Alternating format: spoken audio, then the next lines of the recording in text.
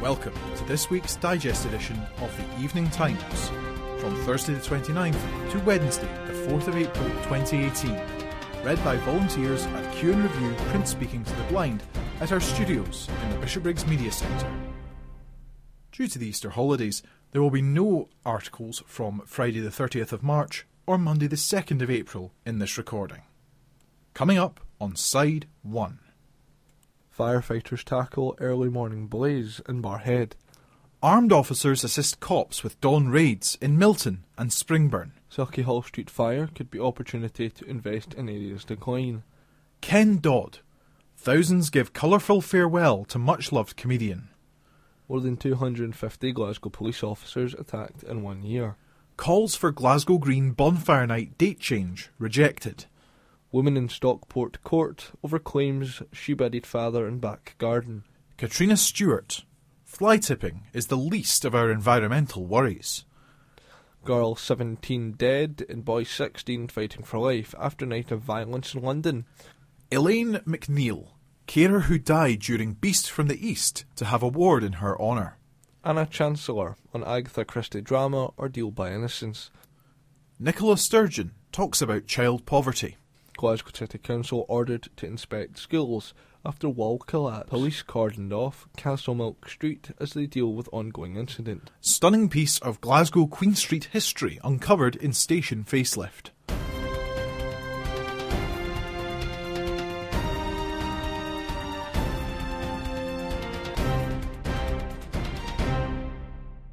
This article from the Evening Times News on the 29th of March 2018. Firefighters tackle early morning blaze in Barrhead. This article was unattributed.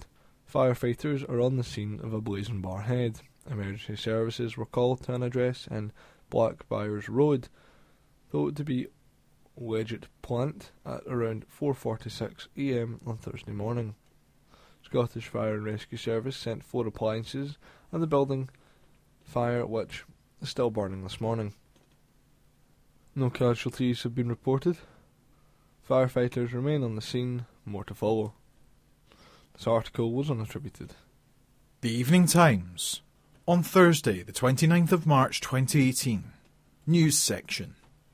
Armed officers assist cops with dawn raids in Milton and Springburn. This breaking news article by reporter Stacey Mullen. Armed officers assisted cops with dawn raids in Milton and Springburn. Police Scotland targeted 3 addresses in the early hours of Thursday as part of an ongoing operation. They received warrants to search properties in Minguley Street, Milton, and View Park Road and Springburn Road in Springburn. A 28-year-old man was arrested in connection with the incident. Police Scotland said inquiries are continuing. This breaking news article was by reporter Stacey Mullen. This article from the Evening Times News on the 29th of March 2018. Sauchiehall Street fire could be opportunity to invest in areas decline. This article by political correspondent Stuart Patterson. It is hoped that the fire that destroyed Victoria's nightclub can become an opportunity to invest in Sauchiehall Street and revive the street's decline. The pedestrian precinct will see more dramatic changes with the imminent demolition of the old BHS site. An application has been approved to bring down the building, which faces the fire-ravaged Victoria's block. Permission has been granted for a glass-fronted 12-storey office and retail development on the site, which borders Sauchiehall Street, Renfield Street and Bath Street, one of the biggest single-store sites in the city. It will include a smaller block on Sauchiehall Street with the taller office block on Bath Street and a new public square space in the centre. No exact timescale has been put on the demolition, but it is understood work is expected to begin soon. Some have said the demolition, together with that of the buildings in Sauchiehall Street damaged by the fire, offers an opportunity to invest in one of Glasgow's most famous streets, which has suffered decline in recent years. Writing in the Evening Times this week, Susan Atkin, leader of Glasgow City Council, said while the priority is the present and the immediate challenges that affected businesses and staff of the city must look to the future.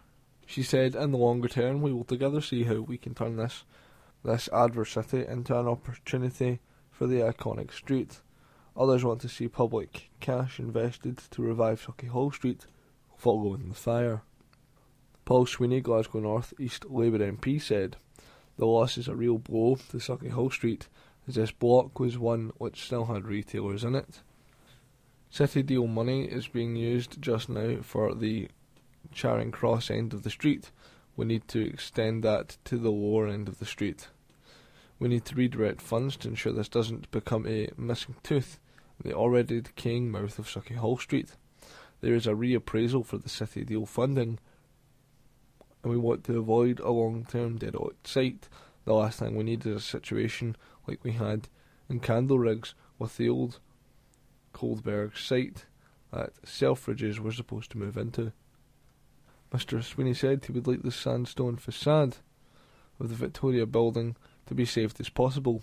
He added too much of Glasgow's architectural heritage is being lost to fire. This article by political correspondent Stuart Patterson. The Evening Times, on Thursday, the 29th of March 2018. News section. Ken Dodd. Thousands give colourful farewell to much-loved comedian. This article was unattributed. Thousands have gathered to say a final tatty bye to much-loved comedian Sir Ken Dodd. Stars including Jimmy Tarbuck, Les Dennis, Roy Chubby Brown, Claire Sweeney, Ricky Tomlinson, Tom O'Connor, Stephanie Cole, Miriam Margoyles and Stan Boardman joined former BBC chairman and ITV executive chairman Lord Michael Grade and former BBC Director-General Lord John Burt, as well as fans, family and dignitaries at Liverpool Cathedral, to pay their final respects to the comic who died at his home in Knotty Ash earlier this month, aged 90. The cathedral, which has a capacity of 2,700, was full for the ceremony, with the congregation, including diddymen and a dog in a pram, and hundreds of mourners gathered outside, where the service was broadcast on a big screen. Fans had lined the streets as a horse-drawn carriage bearing his coffin, with a bouquet of yellow sunflowers atop, and one of his famous trademark diddymen made its way from Knotty Ash to the cathedral. Tickling sticks lined the approach to the cathedral and were placed on landmarks, including Liverpool Town Hall and the Beatles statue on the pier head in tribute to the entertainer. Tarbuck described him as perhaps our city's greatest hero. He said, "I'm pleased for Ken, there's yet another full house." Tarbuck, who spoke before reading a passage based on Psalm 139, said he had met Sir Ken 57 years ago when performing, and just fell in love with him. He added, "He sang happiness because he gave happiness." Irish comic Jimmy Cricket paid tribute to one of the most different, original, innovative and gifted comedians. He said, "Ken always said his gifts, like his talents, were from God, and comedians like Ken, they only come once in a lifetime. We thank God today that he came during our lifetime." Actress Stephanie Cole, who appeared in Open All Hours and Coronation Street, told the congregation this month had seen the loss of two geniuses, Stephen Hawking and Dear Doddy. She said, "Both introduced us to universes we could not have imagined, and both had very original notions of time." Close friend and author John Fisher described Sir Ken as a joking, jumping, singing, skipping, verbal and visual whirlwind of laughter. He said Ken Dodd was, no contest, the complete comedian, our greatest entertainer. But he was more. He was a life-enhancing force of nature. Tributes were also paid by his great-nephew and godson Alex Otley and friend Peter Rogan. Prayers were led by the Reverend Julia Jesson, vicar of St John the Evangelist Church in Knotty Ash, where Sir Ken was a member of the congregation, and the commendation was given by Bishop of Liverpool, the Right Reverend Paul Bayes. Acting Dean of Liverpool, Canon Miles Davies, said the service was a wonderful tribute to someone who has spent his life persuading us all to exercise our chuckle muscles. In reference to the length of the comedian's shows, he joked that the congregation would not be missing the last bus home after the funeral, although the service did run for 30 minutes longer than expected. The coffin was followed by the diddymen as it was carried out of the cathedral to applause. A private interment was due to follow the ceremony. This article was unattributed. This article from the Evening Times News on the 29th of March 2018. More than 250 Glasgow police officers attacked in 1 year. This exclusive by reporter Stacey Mullen. Callous city criminals attacked hundreds of Glasgow cops on the front line last year. Figures obtained by the Evening Times through the Freedom of Information Act revealed that 253 officers were attacked during 2017. One officer was left with a dislocated finger, while others were subjected to bite wounds, bruising, soft tissue injuries, cuts and grazes, and contact with spittle after dealing with incidents on the front line. but the Scottish Police Federation claims figures could be higher, with many cops not reporting such incidents. Paul Connolly of the Scottish Police Federation said, "We did our own survey which revealed officers aren't always reporting when they get assaulted, which is incredible. Part of my duties is actually to look through all the incidents and be notified when any officer is injured, and they are continually being assaulted." A survey published in November by the Scottish Police Federation, which represents 98% of police officers in Scotland, revealed that 51.31% of cops do not record all acts of violence against them. Police Scotland also changed the way crime against officers is recorded in April 1st, 2017. The force's health and safety changed how they record the categorisation of assaults where contact has been made but no injury was reported. Previously these were considered as near misses. The Scottish Police Federation believe that more officers are needed on the street and more support from the courts. Paul added the protective equipment exists now, it didn't 20 years ago. There are forces down south who have introduced a taser, and they have seen reductions in officer injuries. The figures obtained cover up to December 31st and are higher than the previous periods of 2016 to 17, with 217 assaults were recorded. In the 2015-16 period, a total of 158 assaults were recorded. The city's top cop, Superintendent Brian McInulty, said the matter is considered seriously. He said any assault on a police officer is a significant matter and considered seriously. It can take the form of a physical assault or a verbal assault. The safety of our officers is a priority. Officers are appropriately trained to a high level and are issued with personal protective equipment and receive regular refresher training. Such a regime of training helps officers deal with many situations they can become involved with, which can be violent, confrontational, emergency response scenarios. Regular liaison takes place with staff associations, including the Scottish Police Federation, around the issue of assaults on police officers. This exclusive by reporter Stacey Mullen.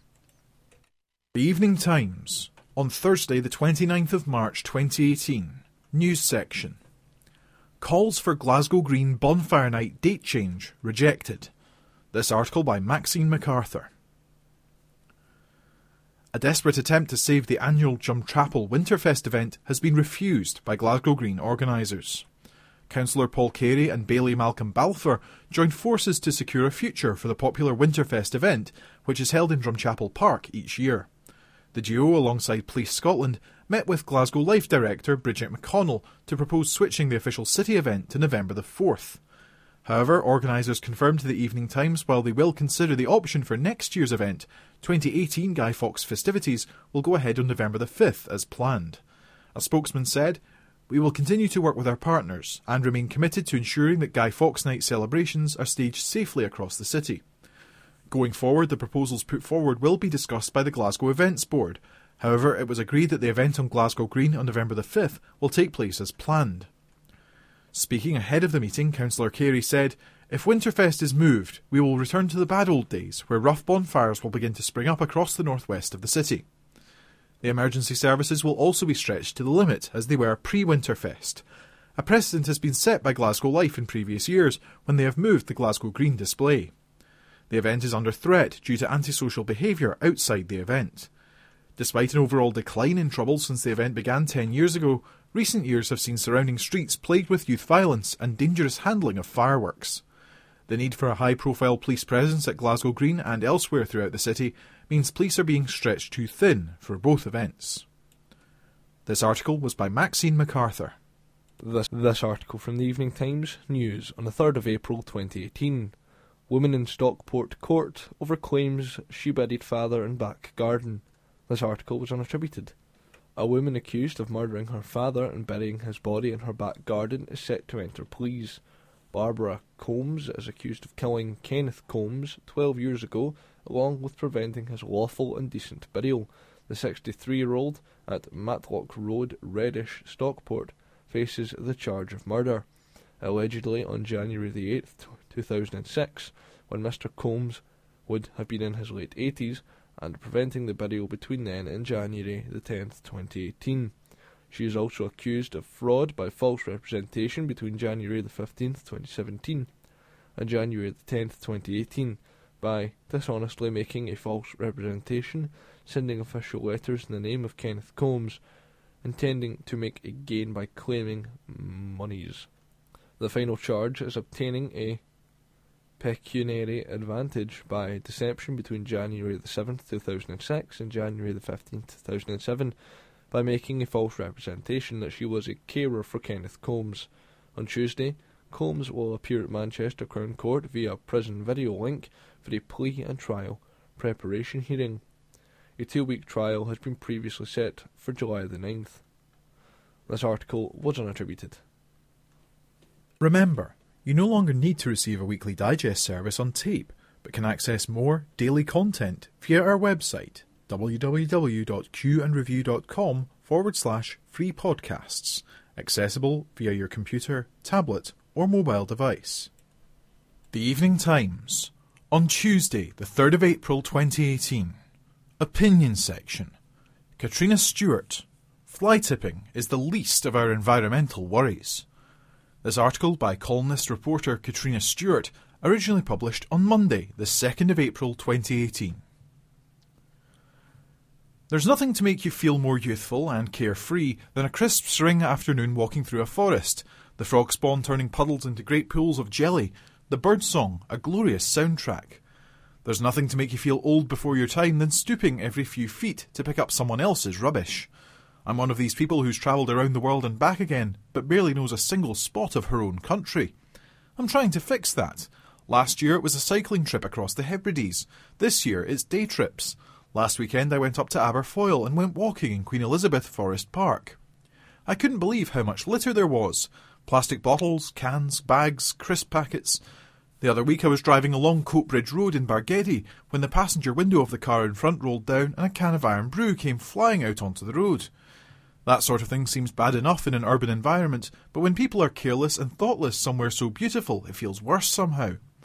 The charity Keep Scotland Beautiful put out figures last week showing the number of littered verges has risen from 48% to 75% over the last 10 years. What's wrong with us, showing such contempt for our environment, and for the environment at large? Sir David Attenborough issued a stark warning on Blue Planet last week. Surely we have a responsibility to care for our blue planet. The future of humanity, and indeed all life on Earth, depends on us. As with so many things, the most passion and good sense comes from young people.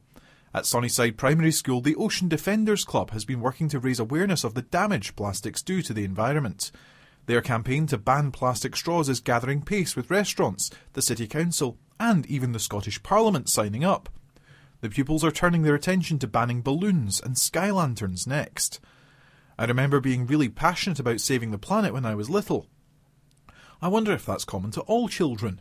Damaging the planet is a topic we can all grasp, but as we get older and life gets in the way, we stop caring quite as much. There's less of an urgency to it. Recycling drops down the list of priorities.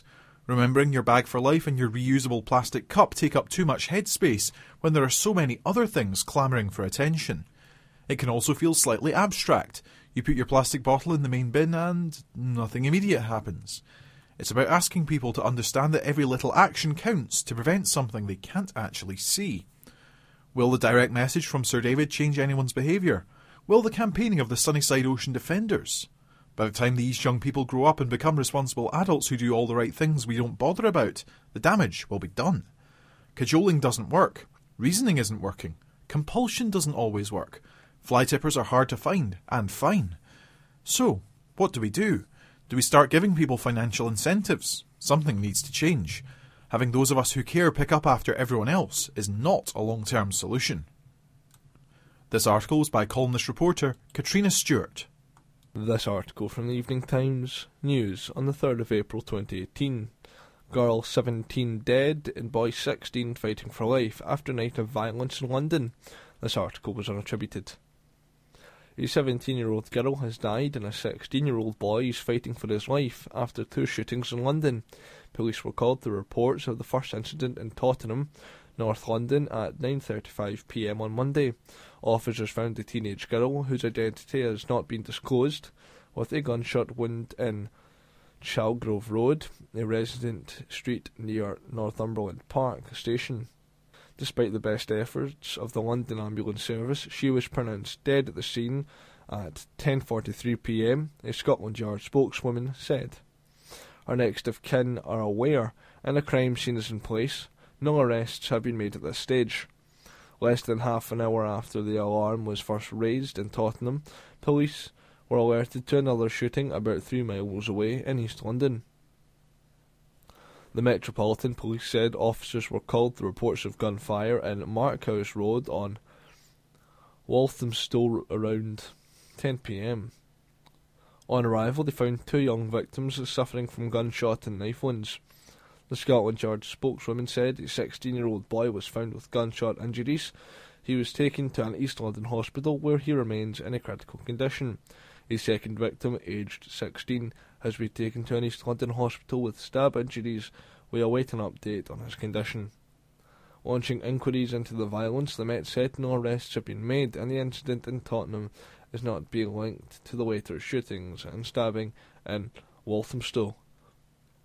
Local Labour MP Stella Creasy tweeted, Walthamstow can confirm tonight we have had another serious incident involving shootings and stabbing. I appreciate this is very distressing. I will share more information as and when have from official sources, so only want to share what is confirmed. The incidents come amid concerns over rising violent crime in the capital. On Sunday, a 20-year-old man became the 31st victim of knife crimes in London so far this year. He was fatally stabbed moments after leaving a bar in Wandsworth and died in the street. On Thursday, the family of Abraham Badru, 26, who was shot down in Hackney, East London on March the 25th, warned that gun culture is becoming rampant in our community. Detectives from the Metropolitan Police Homicide and Major Crimes Command are investigating Monday night's incident. A post-mortem examination will be carried out on the teenage girl in due course, the force said. Anyone with information is urged to contact police on 101 or call Crime Stoppers anonymously on 0800 555 111. This article was unattributed. The Evening Times, on Tuesday, the 3rd of April 2018. News section. Elaine McNeil, carer who died during Beast from the East, to have award in her honour. This article by columnist reporter Katrina Stewart. A Carers Award is to be named in memory of tragic Cordia worker Elaine McNeil. Elaine died while on her way to work during the Beast from the East storm last month, leaving behind a devastated family. Now the Outstanding Care Awards 2018, based in Devon and Cornwall, will name a gong for Elaine after being touched by her story. Organiser Kat Green said, "We were really caught by the fact that she was a carer and the comments that were made about her being so lovely. So when it came to naming an award, we thought, what about Elaine and her story?" The Evening Times told in early March how Elaine had been found in the snow in one of the worst days of the snowstorm. Elaine, who had 15 years of experience, was found in Kippen Street after her manager used a mobile phone tracking system to find her. Sadly, the mother was found dead at the scene. Kat said Elaine's story resonated with her staff in England. She had care workers walk for 3 hours in order to get to their clients during March's storm. Kat, who started working in the care sector at the age of 14, added, "Some of my staff were determined to get to a care visit. Even though the visit is only 30 minutes long, they walked for up to 3 hours through the snow. That's some phenomenal work being done. It's a very difficult balance for them because they know their client is at risk if they do not carry out the visit, but then they have to ask if they're taking too great a risk themselves. But the client always comes first." Care provider Mears Group, which is based in Scotland, said it would sponsor the award.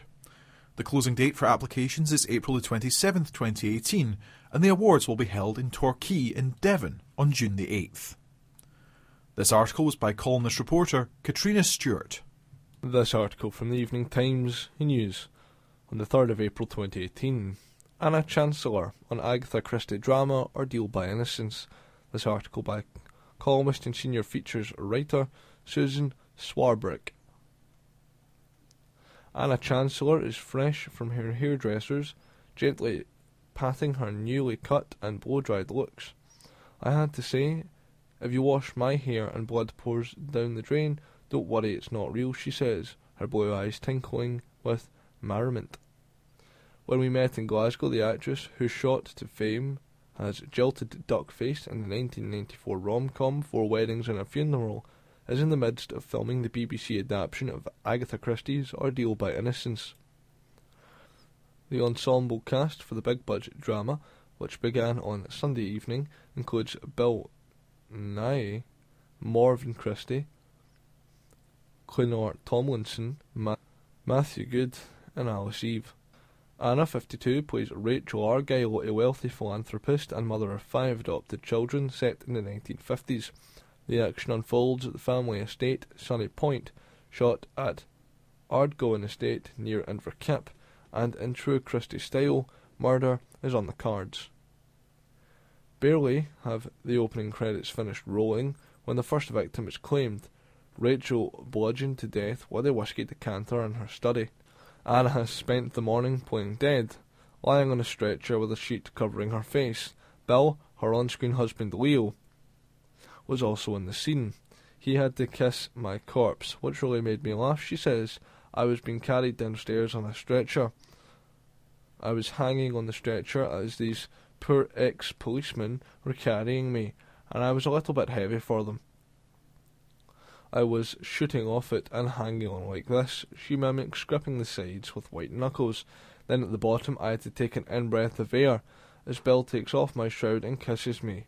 By that time, I felt totally hysterical. So she was in danger of corpsing, to use the acting terminology, while being a corpse. Exactly, I thought. If I start laughing now while Bill is kissing me, I'm never going to stop laughing. Cleaning myself up afterwards proved equally amusing. It was quite funny having a shower, she says. I was washing all the blood out of my hair, and it was just like pouring down. It was like Psycho. When the stark warning to her hairstylist appreciated, she did say, "Oh my God, there is blood caked behind your ear." Anna hoots with laughter.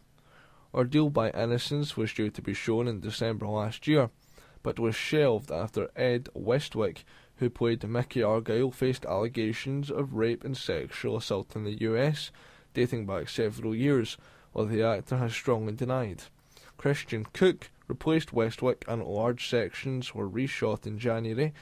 None of that has yet unfolded when I meet Anna. We mull over how life can come full circle. Her first acting job was in another Agatha Christie murder mystery, Witness for the Prosecution, at the Pitlochry Festival Theatre in Perthshire in her mid-20s. Anna played a court stenographer for 6 months, a role without a single line. I used to write continuous thoughts, my stream of consciousness, she recalls. It was absolutely filthy, really dirty. I realised that I was a filthy-minded person. I was getting my equity card, she adds. We lived in the Highlands. That was with my daughter's father, who has sadly died now. Jock, or Scott, who was a poet. Agatha Christie has been a recurring theme throughout Anna's career. She did an episode of Marple in 2006 and appeared in a 1993 instalment of Poirot, playing the detective's great unrequited love, Virginie Mesnard. "Oh, you know much more than me," she laughs. "I forgot I was the love of Poirot's life." You know how Poirot wears violets in a brooch? I gave him those. It was a flashback as Virginie. Her earliest memories of Agatha Christie were while attending St Mary's Convent boarding school in Dorset. She wasn't allowed TV, only to watch Top of the Pops, but on the feast day they would screen an Agatha Christie film, the old-fashioned black and white ones. I remember we saw Murder Most Foul with Margaret Rutherford. There were a few others, all with her, and I loved those. Fast forward a few decades, and it was Anna gracing our screens in a suspense-fueled Christie whodunit. Would her younger self have believed this? Never, she says. So much of being an actress you could never have imagined. The first big TV role was in Sky sci-fi soap opera Jupiter Moon in 1990, which led to the famed Bayek. It's gorgeous, gondola advert for Boddingtons, and then 4 weddings and a funeral. Other career highlights include Pride and Prejudice, Caveney QC, Tipping the Velvet, and Spooks. Anna is a joy to interview. She speaks her mind and doesn't feel the need to talk in stirring sound bites. I admire the bright red raincoat hanging over the back of her chair. A bargain, £50 from a charity shop in Hindland she enthuses. It's a Burberry. That would cost £600 brand new. The London-born actress has clearly enjoyed being based in Glasgow while filming Ordeal of Innocence. I stayed in the West End, she says. I have walked and walked through the back streets, Kelvin Grove, and into all the museums. I went to the World Pipe Band Championships and spent a lot of time wandering around talking to people. For millennials, the term duckface means pouting for a mobile phone selfie, but for Generation X, duckface will always be Anna. Is that me over? This is so sad, she jokes. Although Anna insists she loves ducks, I do, and I don't mind duckface. It put me on the map. Ordeal by Innocence continues on BBC One, Sunday, 9 PM. Watch episode 1 on BBC iPlayer now. This article by columnist and senior features writer Susan Swarbrick. The Evening Times, on Tuesday, the 3rd of April 2018. News section. Nicola Sturgeon talks about child poverty. This is an exclusive article by columnist and First Minister Nicola Sturgeon. There can be no greater responsibility for any government than ensuring that all young people get the best possible start in life. It's totally unacceptable that, in a country as wealthy as the UK, any child should be living in poverty. But the latest figures show that, over the last 3 years, almost 1 in 4 children in Scotland were living below the poverty line once housing costs are taken into consideration. These aren't just numbers on a page. Behind every figure lies a human story, a child whose living environment, education, health, their entire life chances are being limited by poverty. Of course, many of the key powers relating to tackling poverty remain reserved to Westminster. And with the Tory government currently engaged in the biggest assault on the welfare state since its creation, no one should be seriously surprised that figures show poverty to be rising. As long as the Tory government continues down this path, which they seem intent on doing despite evidence of the damage they are doing, the Scottish government will always be fighting poverty with one arm tied behind our backs. But, frustrating as this is for me, it does not excuse us in the Scottish Government from doing everything we can with the powers and resources we do have to tackle poverty and inequality. On the contrary, it actually makes our actions doubly important, because without further action, we estimate that UK welfare cuts could see the number of kids living in poverty rise to more than 1 in 3 by the end of the next decade. That is not acceptable, and we are not prepared to just sit back and let it happen. Of course, we are already doing a lot to support families on low incomes by, for example, supporting the real living wage, and through measures like free prescriptions, free school meals, and the widely praised baby box, and of course through our significant investments in social housing and expanding childcare. And we're already spending £100 million a year from the Scottish budget, money that could be spent on services such as schools and hospitals, mitigating some of the worst of the UK welfare cuts like the bedroom tax. Last year, MSPs unanimously backed our ambitious child poverty bill, committing us to eradicating child poverty by 2030. And last week we published a new child poverty delivery plan, outlining the new actions we will take to ensure that we're fully responding to the current challenges facing families. A lot of work and engagement has gone into this plan. We established our own Poverty and Inequality Commission to ensure that we were getting the best possible expert advice. But, crucially, we have listened carefully to the views of people with direct experience of poverty themselves. As a result of their input, we will be focusing on priority families, which we know are at most risk of poverty. Lone parents, families with a disabled adult or child, young mothers, minority ethnic families, families with a child less than a year old, and families with 3 or more children. And we are proposing a range of actions to support them. There is action to tackle the cost of living that families often struggle with. On top of the existing steps I outlined above, we're going to introduce new, more targeted measures, such as a guaranteed minimum payment for the school clothing grant, £1 million on new practical support for children facing food insecurity during the school holidays, and a new financial health check service to ensure families are maximising their incomes. There is action to support parents in the workplace, because we know that sustainable, well-paid work is the best long-term route out of poverty. So we will invest millions of pounds in intensive employment support for parents, building on their skills and helping to progress through their careers. But perhaps the most radical proposal is a new income supplement. Clearly, maximising incomes is an effective tool in tackling poverty, and I have some sympathy with people who asked us to top up child benefit for everyone. However, doing so would mean that 7 out of every £10 spent would in fact go to families who are not living in poverty. We want to see a much more targeted approach to maximise support for families who need it most. The income supplement is an ambitious policy, and the detail is still to be developed fully. For example, we need to consider the level at which it will be set, who exactly should benefit, and what the delivery mechanism will be, as well as crucial issues such as ensuring that the interactions with UK benefits is properly understood. Once it's fully up and running, it will go a long way to reducing the unacceptable levels of poverty. I don't pretend that tackling poverty is easy. I've been in politics long enough to know that there are no overnight solutions, and no quick fixes to what are deep-seated problems. But I'm absolutely determined that we do not take our eye off the ball for even one moment. This article was by columnist and First Minister Nicola Sturgeon. This article from the Evening Times News. On the 3rd of April 2018, Glasgow City Council ordered to inspect schools after wall collapse. This article by Maxine Carter. Glasgow City Council have been ordered to regularly inspect school buildings after a wall collapsed in Edinburgh. The Accounts Commission said the discovery of the faults signifies the importance of the Council in Scotland undertaking regular, comprehensive structural risk assessments and inspections on public buildings to ensure the safety of service users. 19 council buildings across Edinburgh have defects similar to the one which caused a wall collapse at a primary school in the capital, a new report has revealed.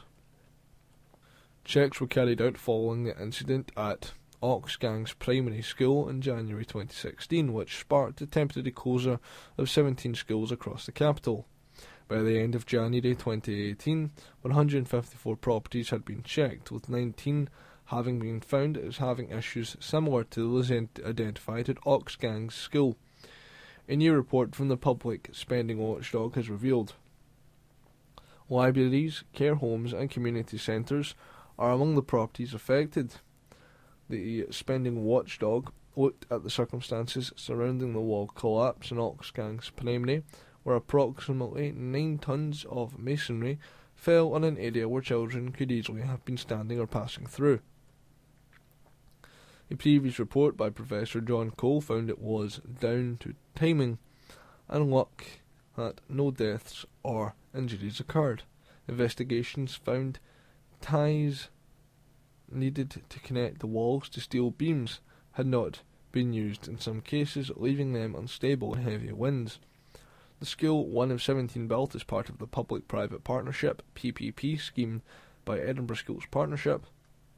Checks were carried out on another City of Edinburgh Council building, with the Accounts Commission stating 154 properties had been assessed by the end of January 28. The report said 19 properties had been identified as having issues similar to those identified at Oxgangs School. It added remedial work to address the defects identified on these buildings, which include schools, libraries, community centres and care homes, is ongoing. The buildings included 1. Funded using traditional methods, as well as through PPP and the more recent non-profit distributing NPD model.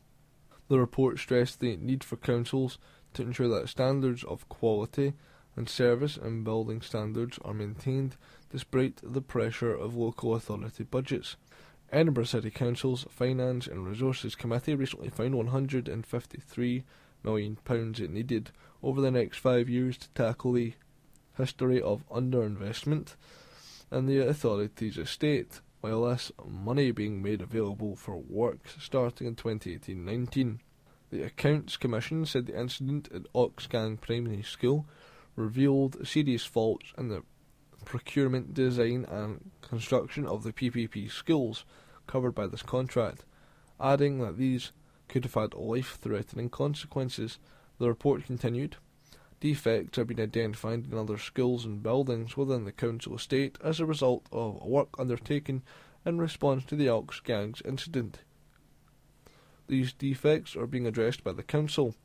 This incident highlights the importance of regular, comprehensive structural risk assessments and inspections to be undertaken on public buildings to ensure defects are identified and remedied. Graham Sharp, chairman of the Accounts Commission, said that the City of Edinburgh Council responded quickly and comprehensively to the wall collapse at Ox Gangs Primary School. However, all councils in Scotland must ensure public buildings and their care are regularly checked and appropriately maintained. While reduced resources mean councils must make difficult decisions about service provision, they should have an appropriate level of expertise to deliver and safely maintain buildings. People must have confidence in the safety and integrity of public buildings. The spokesman for Edinburgh City Council said, "We welcome the Accounts Commission's report, with addressing lessons to be learned by all local authorities following the collapse of a wall at Ox Gangs Primary. The safety of the public is of utmost importance to the City of Edinburgh Council, and we fully acknowledge the need for regular, comprehensive structural assessments of public buildings, and are in the process of delivering a series of actions identified by Professor John Cole in an independent report into the closure of Edinburgh schools in 2016. This article by Maxine MacArthur. This article from the Evening Times News on the 3rd of April 2018. Police cordoned off Castlemilk Street as they deal with ongoing incident. This article by reporter Stacey Mullen. Police have cordoned off a street at Castlemilk this morning. Officers are at Rathburn Road following the incident. Residents woke up to several police cars in a cordon in the residential street. It is understood a fight broke out inside a flat. Morrison. This article by reporter Stacey Mullen. The Evening Times, on Thursday the 29th of March 2018. News section. Stunning piece of Glasgow Queen Street history uncovered in station facelift. This article by Aftab Ali. This article is accompanied by various photographs of Queen Street Station's train shed. These stunning images show a lost piece of Glasgow's history uncovered during the £120 million Queen Street Station facelift. The massive curved glass roof from the Victorian era, known in the rail industry as a train shed, was constructed in 1842, but sadly was covered up by the grey concrete of the Consort House building more than 40 years ago. During demolition this week, though, the lost treasure resurfaced in all its glory, much to the surprise and delight of the public. The images were shared online by the official Network Rail Glasgow Queen Street Twitter page on Wednesday. The post read, "Hidden away for more than 40 years, you can now catch a glimpse of Glasgow Queen Street's historic train shed, a relic of the Victorian Railway. Hundreds have been left in awe, questioning why it was ever covered up." Another user shared an image of the station at a time before it was covered up. Engineers have begun demolishing the redundant Consort House and the Millennium Hotel extension buildings in front of the station to make way for a new-look Queen Street. The two buildings need to be removed to make way for the new station frontage, concourse and entrances, and new, longer platforms being delivered. Thankfully, the train shed is a listed structure and it will not be demolished.